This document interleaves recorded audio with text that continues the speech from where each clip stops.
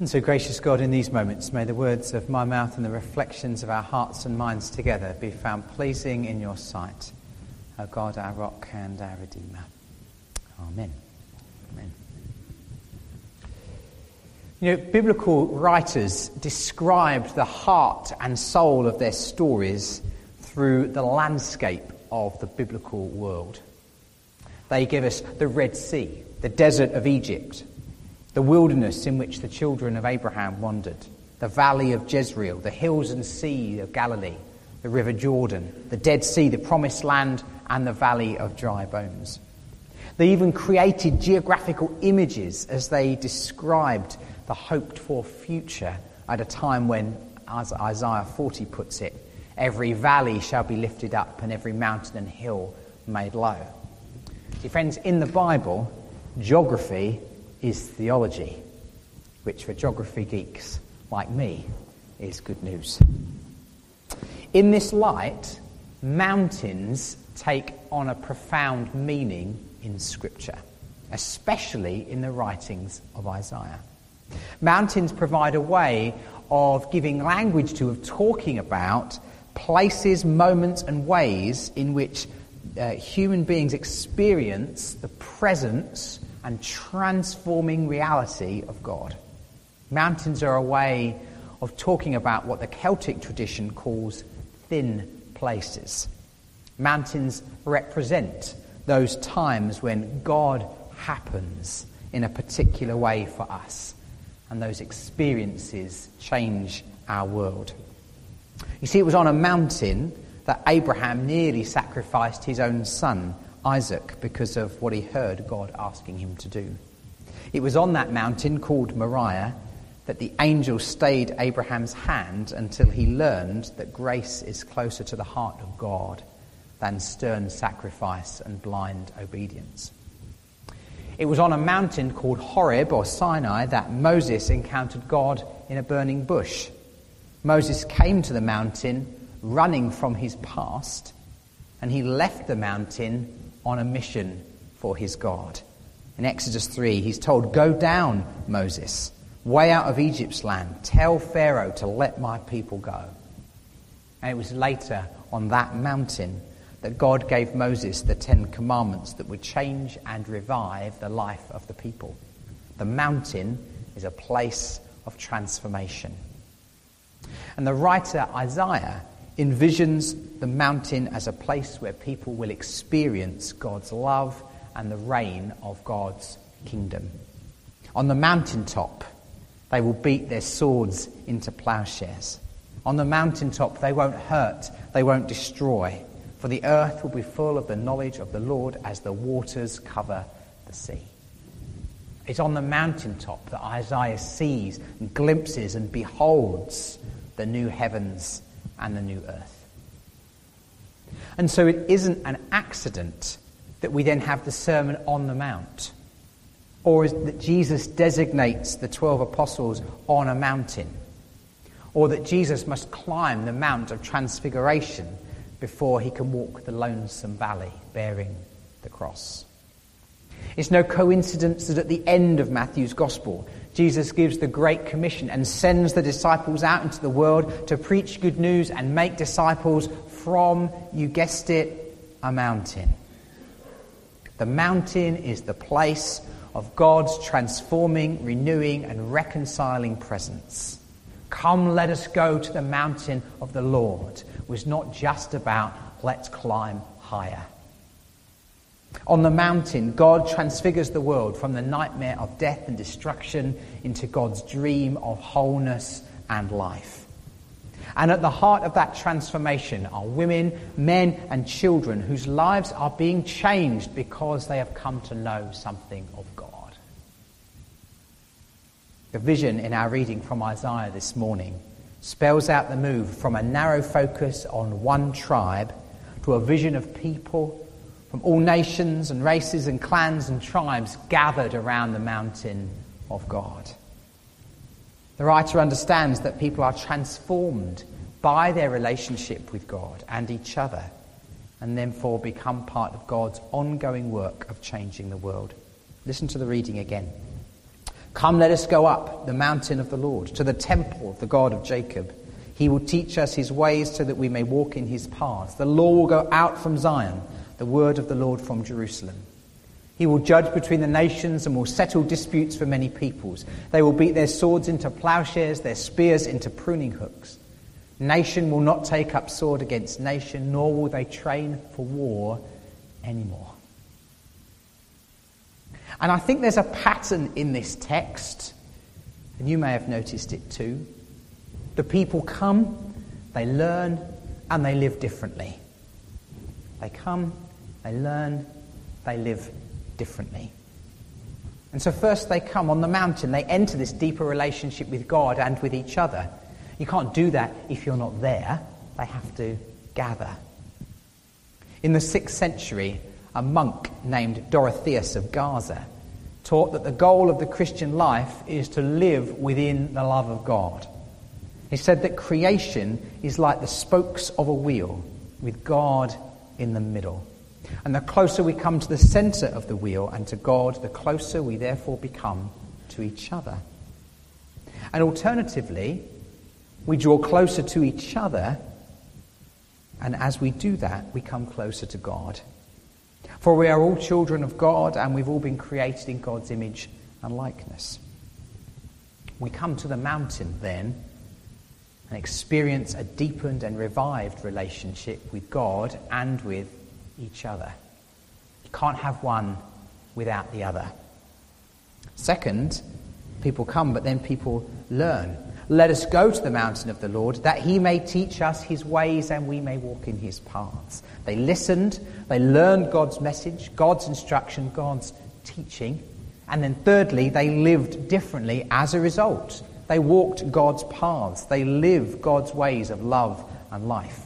They beat their swords into plowshares and spears into pruning hooks. They don't make war anymore. Coming and learning has changed the way they live and interact with the world.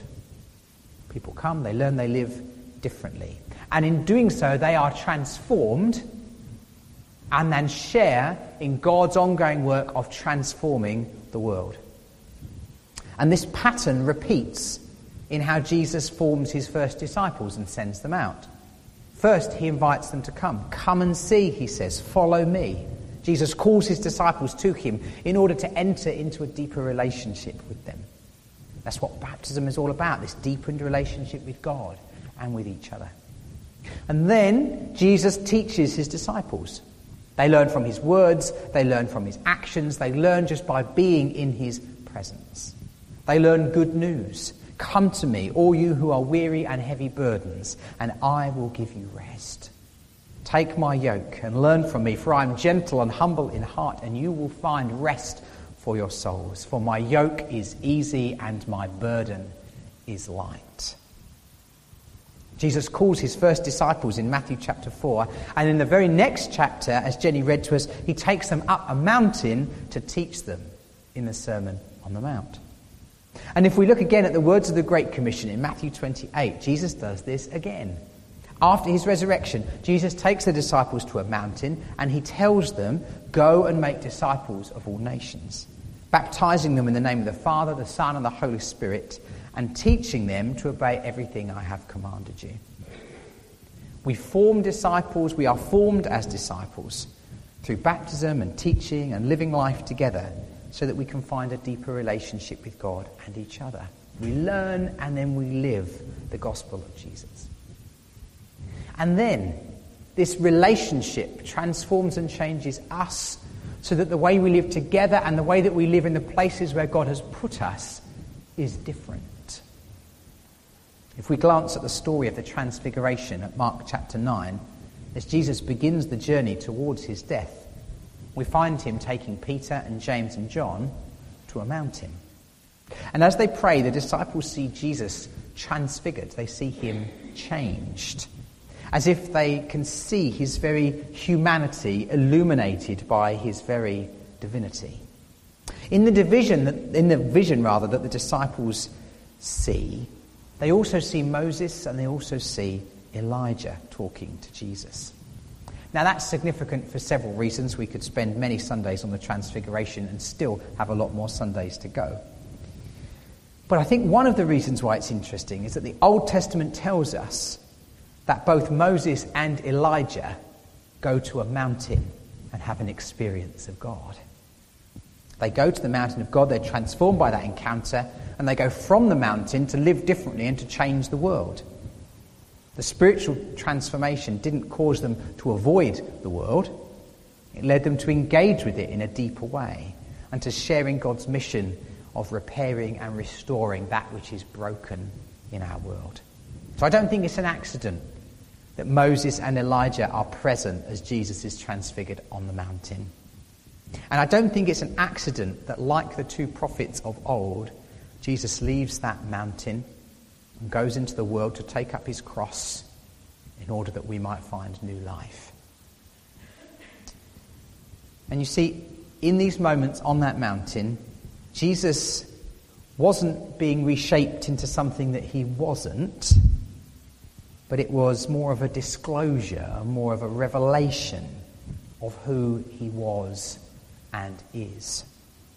As well as Jesus being stretched and shaped in that moment, the disciples are coming to understand him in a new way. They are being stretched and shaped too. The landscape of the world around them and their understanding of it was being changed and transformed. The love and faith and justice and mercy and compassion that we see in Jesus will stretch us and transform us and challenge us if we let it. It's what being a disciple of Jesus, friends, is all about. That's what it means to make a difference in this world. It's what it means to live the dream of God. And at the foundation of all of this are words that God has spoken to God's people through the prophets. We find in Ezekiel 36, I will give you a new heart and put a new spirit in you. Or in Jeremiah 31, this is the covenant I will make with the people. I will put my law in their minds. I will write it on their hearts. I will be their God. They will be my people. No longer will they teach their neighbour or say to one another, know the Lord, because they will all know me, from the least to the greatest. And so from this new heart comes new life. Transformed hearts lead to transformed lives. And transformed lives lead to a changed world.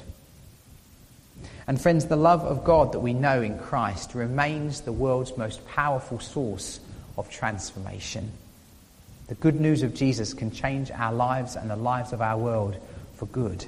It has done for thousands of years, and it can do so again and again and again. Over this summer, we'll be hearing some of the stories of our friends.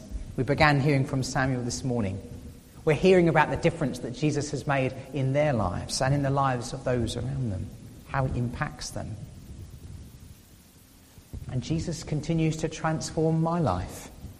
I know I'm not his best disciple. I have my moments, but I'm also broken and sinful. I love the Lord, and I pray that the gospel of Jesus will continue to change my life. I hope that is your prayer too. So friends, come, let us go to the mountain of the Lord, to the house of the God of Jacob, that he may teach us his ways, that we may walk in God's paths, that we will beat our swords into plowshares and our spears into pruning hooks. As the hymn says, walk together, children, don't you get weary. There's a great meeting in the promised land.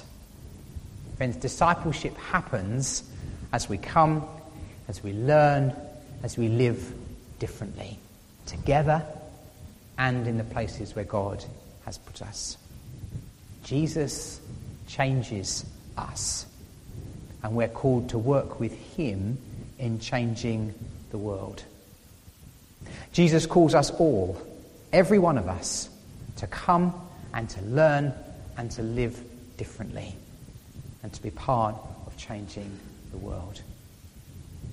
Let's do it. Amen.